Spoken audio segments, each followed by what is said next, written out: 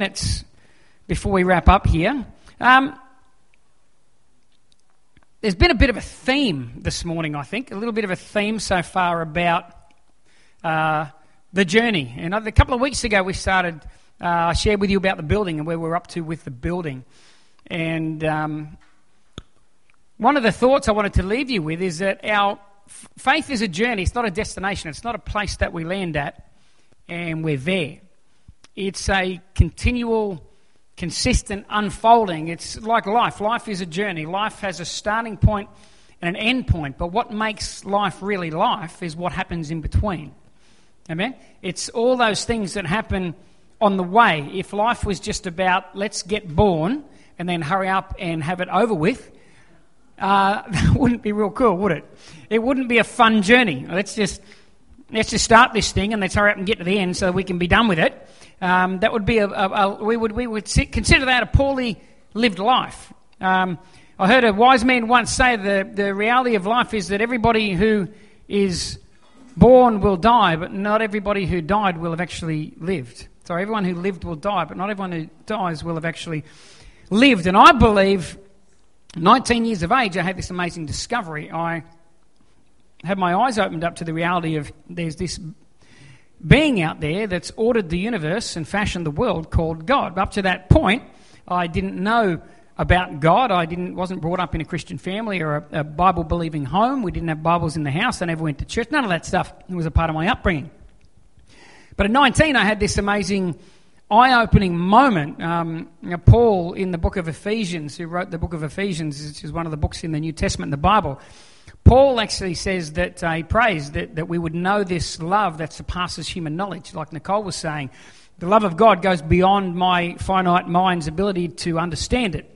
So God has to do something for me to begin to understand it. And I always find it fascinating when people say, I know the love. I don't know it. Do you know God? Well, I don't really know God. I don't know that I'll ever really know God until I get out of this shell that inhibits me and makes me think in human terms, act and live within human terms. When I get out of this and I see God face to face, maybe then we'll begin a journey of really starting to get to know God. But I know what I know of God through what He's revealed to me and through what I read about in the Bible. But life is a journey and our faith is a journey. In John chapter 16, Jesus speaks about the Holy Spirit. And one of the terminologies that He uses, I think it's in verse 14, He says that the Holy Spirit will guide you into all truth, that He will be a guide. And I read that word and I think, guides specialise in journeys, don't they? Guides don't specialise in destinations, but a guide specialises in a journey. I don't know if any of you have ever been to the Taj Mahal. Anyone ever been to the Taj Mahal? I've never been to the Taj Mahal. I was just wondering if one of you had. Anyone ever been to, Jackie, you've been to Europe, and when Jackie was in Europe, did you go to the cathedrals and have a guide that would show you? And anyone been somewhere fascinating, amazing place, and they had a guide, like a tour guide? Or anyone ever know what a guide? Correct me if I'm wrong, but your guide didn't say, right, everybody, let's get on the bus today. We're going on a tour. Okay, everyone get off, it's over. I'm sure there were some things that your guide did in between. Would it be fair to say that the guides kind of do something a little more in between that? And what guides do is they make sure that the most significant events and moments, they make sure that they stop and they make sure that they do the best that they can to get your attention because there's something significant at this point where we're stopping. There's something significant about that wardrobe where Imelda Marcos kept her 423 pairs of shoes. And so we're going to stop and I'm going to talk you through it. And I'm not going to move on till I'm confident you know how many pairs of shoes Imelda Marcos had, what brand they were, where she bought them, what colour they were they high strap, low strap, boots, high heels, mid heels. I'm going to make sure you know it. And then we'll move on to the next thing. Because a guide wants to make sure that you get the most out of the journey. They want to know that you get the most out of the journey. And it's interesting in John 16 there that Jesus uses this terminology. He's beginning this process, he's prepping the disciples. So he's got these guys that are following him, these 12 Southern Galilean hillbilly type people that we would call the 12 disciples, and they're following him around. He gets to a point where he goes, rightio, there's going to be a massive transition take place here. I'm going to go. And I'm not going to leave you like an orphan. I'm going to send the Holy Spirit, the very Spirit of God to come down, and he'll pick up where I leave off. And he will continue to take you forward and to do the work of God on the earth in the same way that Jesus did when he was here. As a matter of fact, if you go and you read the book of Acts, Acts is a history book about the first 30 years of the church. And if you read the beginning of it, it's the same guy that wrote the book of Luke that sort of continues on. It's like the book of Luke part 2. And he starts by saying, the former account I made, O Theophilus, of all that Jesus began to do and to teach. In other words, he's saying what I wrote in the book of Luke before Jesus died was what Jesus did and taught. That was the former account of what he didn't say the former account I wrote of what Jesus did and taught. He said what he began to do and talk. In other words, what I told you back here that Jesus did when he was here on the earth in bodily form, he's continuing to do that in this next book I'm writing called Acts. It's still Jesus doing it. He didn't die and then all of his work stopped. He's continuing to do things. Just instead of doing it in one body, in one place at one time, now he's doing it in millions of bodies, in millions of places all around the world in these people that are called the church. So the Spirit of God dwells upon them, and God is continuing to do the stuff that he does. Have you ever thought about the crazy concept that you're like a mini Jesus? Have you ever thought about that? I know, you're probably flashing through your mind how you carried on this morning before church, like, oh my goodness, no, Jesus wouldn't do that, you know. Jesus wouldn't say that, he'd be all together. But we kind of are. The Spirit that was upon Christ, that enabled him to do the things that he did, is the very same Spirit that's on you and me.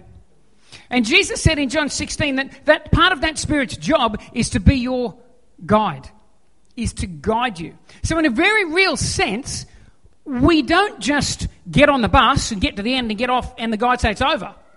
We walk to the pearly gates and they go, oh, and you come, yeah, this is heaven, let's start it. The Spirit of God is upon us now as a guide. So he drives the bus along in your life, he gets to a certain point and he stops. Why does he stop? Because there's something significant he wants to show you right now. There's a significant thing. There's something, a point of interest, something of value. There's something here that I want to show you, get your attention on, because this thing here is going to be part and parcel of you having a fantastic tour. You having a fantastic journey, continuing on that journey. Now, we would call those probably significant moments, we would call them life-shaping circumstances or situations. Things happen to us in our lives, and we know that they're pivotal moments. And they're moments where we could either go this way or we could go that way. Anyone in a moment like that in life right now? There's something significant going on, and you know that I've got a choice to go this way or I've got a choice to go that way, and both choices are going to have consequences. Both choices are going to put me in another set of circumstances that will either be good for me or bad for me. I remember years ago, when Johnny was a kid, our middle son, he's not here today, when Johnny was a real little kid, and me and Jackie, we lived on, what was the name of that street? Temple Street in Ballina. We lived in Temple Street in Ballina when we first moved here, and we had a canal at the back of our house. Beautiful, beautiful brown water and slime when you put your feet in there. But anyway, we lived on it. It was a water view. That's all that mattered. It was a water view. And every now and then you see a dolphin come up, roll over, and then just float. That was the end of him. But it was still a water view, people. We had a water view. I remember one day we were sitting there, me and Jackie, and we were watching. The kids were sort of just swimming. They just sort of in up to about their knees. And Johnny was always the one that would sort of push the envelope as a kid. If you said... If we said, look, go up to the back of the room, most kids would find the space and walk. Johnny would climb over this chair and then over that chair and over that chair. If it was hard and difficult and not the normal way to do something, that's what he would want to do. He's always been like that. I remember one day watching TV when we lived in Brisbane, and we had a window open and Jackie sitting on the lounge, and I can't remember who was sitting next to him and who was, I think you were next to him, weren't you? Or was it me? One of us was sitting next to him, the other one was on the other side, and one of us said to the other one, just don't panic on nothing, just reach up and just grab Johnny. And here was Johnny on our second story window with the window open with his Buzz Lightyear suit on and his Buzz Lightyear cape, about to do to infinity and beyond and jump out the window. Because that's what you do, you know, he was Buzz Lightyear when he was a kid. But I remember one time we were sitting there and we were watching the kids swim, and I remember saying very clearly to Johnny and the boys, don't go out past about this far, because it kind of dropped off, and if you do, you'll be in trouble. Well, should have known. What I should have said is, you two, it was only Jordan and Caleb at the time, you two don't go beyond there. Johnny, I don't want you any closer to the shore. That's what I should have said, because then I would have guaranteed his safety. He would have stayed in. So what do you think Johnny does? No, I'm talking to Jackie. Next thing you know, I look up, a split second, and all I can see is fingertips out of the water and lips going... and I can see underwater, he's trying to get his grip and he's just slowly sinking. And the water's brown and yucky, and being the athlete that I am, I leapt over my own wife's head, just bang. No run up, no nothing, Joe. You should have seen me. It was amazing. Just from a standing start, bang, like that, straight over the top of my wife. And I got to the water's edge. By that stage, he's underwater. I reached down, I grabbed him, and I pulled him out. Now, he ended up in that circumstance because he was completely disobedient to us. You know, sometimes we find ourselves in that situation in life, don't we? Sometimes we do the wrong thing. There are consequences. There are consequences for every action that we do, right or wrong. And Johnny did the wrong thing, and there were consequences. Now, I didn't allow that to happen. I did everything I could to stop him from being in that situation. But he disobeyed me, and he found himself in an awkward situation. And how many of us have ever done that with God? How many of you have ever done, you knew it was wrong, you knew you shouldn't have done it, but you've gone ahead and you've done it anyway, and then this ugly thing called consequence. Oh, we hate consequence. Consequence comes upon us, and we've got to deal with the consequences of our actions. And there's a way. There's a way to deal with those consequences. We can turn that situation into a positive if we deal with it the right way. Then there are other times where, you know what, you may have done nothing wrong. There's a story in John chapter 9, I think it is, where there's a man born blind, and the disciples come to Jesus, and they say to Jesus, who sinned that this man was born blind? Was it him? Was it his parents? Which one of them messed up so that this guy is born blind? In other words, every time something bad happens, there has to have been some sin. Anyone ever heard that from Christians? If you're going through a bad situation or a difficult patch, or life is not as rosy as what you would like it to be, or maybe not as rosy as the preacher says it should be when you come to faith, then it must be sin in your life. There's something wrong with you. You've missed the mark of God somewhere, because if you were doing life properly, you wouldn't end up in a situation like this. These people have torn the entire book of Job out of their Bibles. Does the book of Job not start by God saying, have you considered Job? He's a righteous man. Job was righteous before he went through anything that he went through in that book. And Job's a story of a man who stood before God, was prosperous, had it all, lost it all, and at the end of it was still able to say, you know what, I'll still trust in you, God. No matter what happens, God, I'll still have my faith in you. I'll still trust you, because my faith is not in the actions and activities and blessing of God. It's in the character and nature of God. God is good regardless of what my world might look like. Amen? So you get this situation in John where the disciples straight away think, well, who's done the wrong thing? Because if you're in a negative, bad situation like that, born blind, somebody has messed up. But it's not always the case. And I find that as I go through life, that those significant moments on the journey where the guide will stop and show me something, I have two options. I either respond to what the guide is showing me. I respond in that moment. And I think Nicole shared that a little bit in her story this morning. Or I brush it to the side and I just keep on going and think, well, it'll just, over time, this issue will deal with itself. You know? If I just keep running fast enough, I'll get far enough away from it, it won't catch up with me. How many of you know these things tend to creep back into our life? Issues and things like that, when God tries to put his finger on stuff, it comes back to us. It comes back to haunt us, if you want to put it that way. Our sin catches up with us. Our mistakes catch up with us. The consequences of our actions, they catch up with us. There's a verse, and I just want to draw your attention to this verse this morning. In John chapter 16, just before Jesus begins to talk about the Holy Spirit as a guide, he makes this statement to his disciples. He says this, John 16:12. He says, I still have many things to say to you, but you cannot bear them now. Think about that. You're one of the disciples. You're running around with Jesus. You're seeing miracles. You're seeing bread be broken. You're seeing thousands being fed. You're seeing the Pharisees come up and go, but Jesus, you did this. And Jesus asked them a question. They go, blah, blah, blah, blah. I'll come back to you. Because they couldn't handle it. He's seen blind eyes open. They've seen dead people raised. They've seen lepers cleansed. And all of this stuff that they've experienced and they've seen. And then they get to this moment where Jesus is about to go and he says to them, he says, I've actually got so much more for you. I've got so much more I want to say to you. I want to tell you things about your future.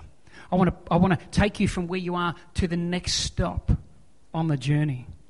I want to reveal to you your purpose. I want to reveal more of you about the plan of your life. Why did I put you here on planet Earth? So I believe all of us were put here with fingerprints and DNA of God inside of us, which means you have DNA of greatness. Amen? We are all here to contribute something positive to the world in which we live. That when we leave this place, when we leave planet Earth, when our time is up in this shell, that if we could, as we depart the body and we look back down that journey, I could see, I've left some good stuff behind. Left some goodness behind. I've left the fragrance of God back there on planet Earth. I've been a blessing to my family, to my community. I've been a blessing in the workplace. I've pointed people to the right way of life. I've pointed people to God. That's what I think part of our journey is. Now, Jesus is saying to them that I've got more things I want to tell you, but you can't bear it right now. Listen to the words. He's saying, there is more. There is more. There's more than what you've experienced, more than what you've heard, more than what you've encountered. There's more. There's more, there's more, there's more. And notice he doesn't say, but I'm not willing to tell you. He says, I can't. I can't tell you. Why can't I tell you yet? Well, because the foundation of your life is not strong enough to handle it yet. Yet. He says, you can't bear it now. In other words, down the track, there's going to come a time where you'll be able to bear it. There'll come a time where maybe you'll be able to handle the next step. You'll be able to handle what I want to show you, what I want to say to you. But right now, where you're at right now, you're not in the right place. I can't take you there yet. I can't speak it to you. I can't show you right now. Because there's a process that we go through. It's the journey of life. I've got a problem at the moment with my car. You know what happens when I put the key in, the lock, it doesn't turn, it won't unlock. Some days I'll stand there for an hour and give up in frustration, go inside, come back out 6 hours later or something, and then it might open. But I know it's going to happen. I'm just about to bust my key. Now, here's the funny thing. I know that. I'm telling you that even this morning when me and Jordan got in the car, we went to unlock the car. It wouldn't unlock. So I'm putting more and more pressure. I'm thinking any minute now the key's just going to go chink and half the key stuck in the lock and then I'm in all sorts of trouble. But you know what? Even though I know that, I'm doing nothing about it. Not a thing. You know what I'm doing? I'm coming out every day just jamming the key in and turning it harder and harder, just hoping. I know it's going to break. I know there's a problem. I know it's going to have dire consequences. I know it's going to stop me going forward, getting in. But you know what? I'm doing nothing about it. How insane is that? Even now while I'm talking to you, I'm thinking you're insane. You know this is going to happen, but you're doing nothing about it. How many of us know where this thing is going to take us? We know the place where we are in life right now. We know the weakness, or we know the temptation that wants to grip us and take a hold of us. We know the decision that we're making that's probably not the best decision. We know the thing that's happening right now. We know where it's going to end up, but we keep doing it. We keep doing it. We don't address the issue. We don't address the situation. We don't do anything about it. We just keep putting the key in the lock and turning, knowing that eventually this thing's probably going to destroy me. Isn't that insane? Yet we do it all the time. We do it all the time. And this is, I think, part of what Jesus is saying, is that I've got more that I want to say to you, more that I want to share with you, more that I want to give to you, but you can't bear it. That word bear means you can't carry it, you can't support that thing yet because you're not strong enough yet. Yet, you'll be there, you'll get there, I'll give you opportunity to get there, but you're not right now. Who's a Star Wars fan here? Anyone a Star Wars fan? You know the scenes in Star Wars, you are, Cooper, I know you are. You know the scenes in Star Wars where the Jedi Master, I mean I go back to the original Star Wars, so I'm not the new ones, but back with little green man Yoda, and Luke Skywalker lands on the island, and I can't remember the planet, and he's going to be trained up to be a Jedi. And I remember the scene where Yoda looks at him and says, "You're not ready yet." You know, everyone, and the new ones, they say, "Oh, you have much to learn, my young Padawan." Oh, did I get it right? Padawan? You have much to learn, my young Padawan. What they're saying is you're not at a place yet where you can carry the next lot of training or the next lot of information or the next lot of opportunity that I want to give. You're just not quite there yet. We live in a generation of young kids today that don't care about the journey. They just want the destination, don't they? You can be honest. You want to leave school and you want to get a job that pays $425,000 a year. You want a brand spanking new BMW straight away, a house on the hill overlooking the ocean. You only want to work 3 days a week. And you can't understand why you can't have that. You're angry at mum and dad in the world because I want to walk out of school and have the same lifestyle you've got right now. Let's forget the fact that they've taken 30, 40 years to get there. You want it now. Huh? You don't have to admit that. No, I'm not asking you to put your hand up. But I'm looking at some here, watching. Prove me wrong. Prove me wrong. We want the end result. We want the destination, but we're just not as excited about the journey. You know what the news is for us? It's this. It's that if we want the destination, we want the end result, you can't have it without the journey. You can't have it without when the guide stops on the tour and goes, hey, I want to speak to you about this. Hey, I want to show you this. I want to reveal this to you. I want to give this opportunity to you. Maybe, hey, I want to show you a weakness here and a way to strengthen that or a way around that situation or that problem. Sometimes we're so far down the track, we're so far down here that we miss the moments where the guide stops us and goes, hey, I want to get your attention on this. And we can't just keep on running because those things will still be there. Amen? Those things build up, they get caught up in the background. I've got so much more here that I wanted to share, but it's 12 o'clock, so we're going to have to finish up here. But the truth is this with most of us, we want the destination without the preparation. And the journey is about the preparation. It's about getting ready. It's about getting ready so that we can carry the stuff we need to carry, hear the things we need to hear. I wonder, I've had this word, just that verse, running around in my spirit all this week, and I feel like it's a challenge for us individually. I'm looking at my own life going, okay, God, I know for years what you've revealed to me, what you've said to me. I feel like I understand a bit of my purpose. I feel like I understand where I'm going and what you have for me. But you know what? I feel like it's way down there. And I'm starting to think, God, maybe it's still down there because I'm not dealing with some stuff here. Maybe I've got to humble myself a little bit here, God, and pull back a little bit and go, well, hang on, Lord, what? I can't keep running from this issue or that issue, running from this place to that place. I can't make myself so busy in life that I don't address the areas of my world that are lacking, because it's all part of building that solid, strong foundation in my world. You know, the disciples, I won't, two quick things. There were two things that God had to build into the disciples before they could go on and change the world. And it was faith and it was fight. Faith and fight. There's that great passage in the Bible where the storm, where Jesus calms the storm. We all know that story. Jesus puts the disciples on a boat to go across a lake. And he jumps on with them. And halfway across the lake, a storm whips up. And the storm goes crazy, berserk. Jesus, the Bible says, is asleep on a pillow at the front of the boat. He's snoozing. He's just having a nap. He's cruising through this thing. The disciples are freaking out. They're yelling, they're screaming, they're accusing him. They wake him up and they accuse him, the Bible says, don't you care about us? He stands up, he calms the storm, does this amazing, amazing miracle. And then what does he do? You'd think that he'd turn around, the disciples would be cheering, there'd be a worship session because God's calmed a storm, let's praise the name of Jehovah, you would think all that. But the storm stops and Jesus turns around to the 12, wipes the sleep from his eyes and goes, where's your faith? Where's your faith? You see, he didn't want to change the weather that night. It wasn't part of his plan. He wasn't on the boat to be a weatherman. He was snoozing and sleeping. What he was trying to do was to show them this is what you should be doing right now. You see, we want the circumstances to be changed. God sometimes says, no, the circumstance is there to change you. That circumstance exists to change you. You're crying out to me to change the circumstance. You know what's going to happen? The circumstance won't be with you for the rest of your life. But guess what will be with you for the rest of your life? You. God is more concerned with changing me than he is changing all my circumstances. And I want to learn the lessons I need to learn while I'm on that boat in the middle of the storm. I want my faith to be built. What Jesus was saying to them was, you guys should have been able to sleep next to me. That's the people I want you to be able to sleep next to me, head on a pillow next to me in the middle of a storm, because you know I've already told you you're going to make it. Don't stress out. Don't panic. Don't freak out. Don't accuse me of not caring. Don't do all that stuff. Trust me. Walk with me as I'm with you. Lay down next to me, curl up, and let's have a nap. Because you're going to make it through and you're going to come out the other end. The disciples needed to learn faith. We know they didn't have it before this encounter, because when they took Jesus in the garden, what did they do? They all ran. They took off. They ran. After the resurrection, when the Holy Spirit came, I think that's when their faith came alive. That's when their faith came to the fore. And these men went on, they died for their faith. The second thing that God wanted to put into them before they could become the people they were was he had to put fight in them. Faith and fight. I love in Judges chapter 3. Judges chapter 3 in the Old Testament. The children of Israel have come out of Egypt. So you're out of bondage. You're out of Egypt. Wow. They're in the promised land. Joshua has led them across the Jordan in the promised land. This is the glory, right? We're exactly where God wants us to be.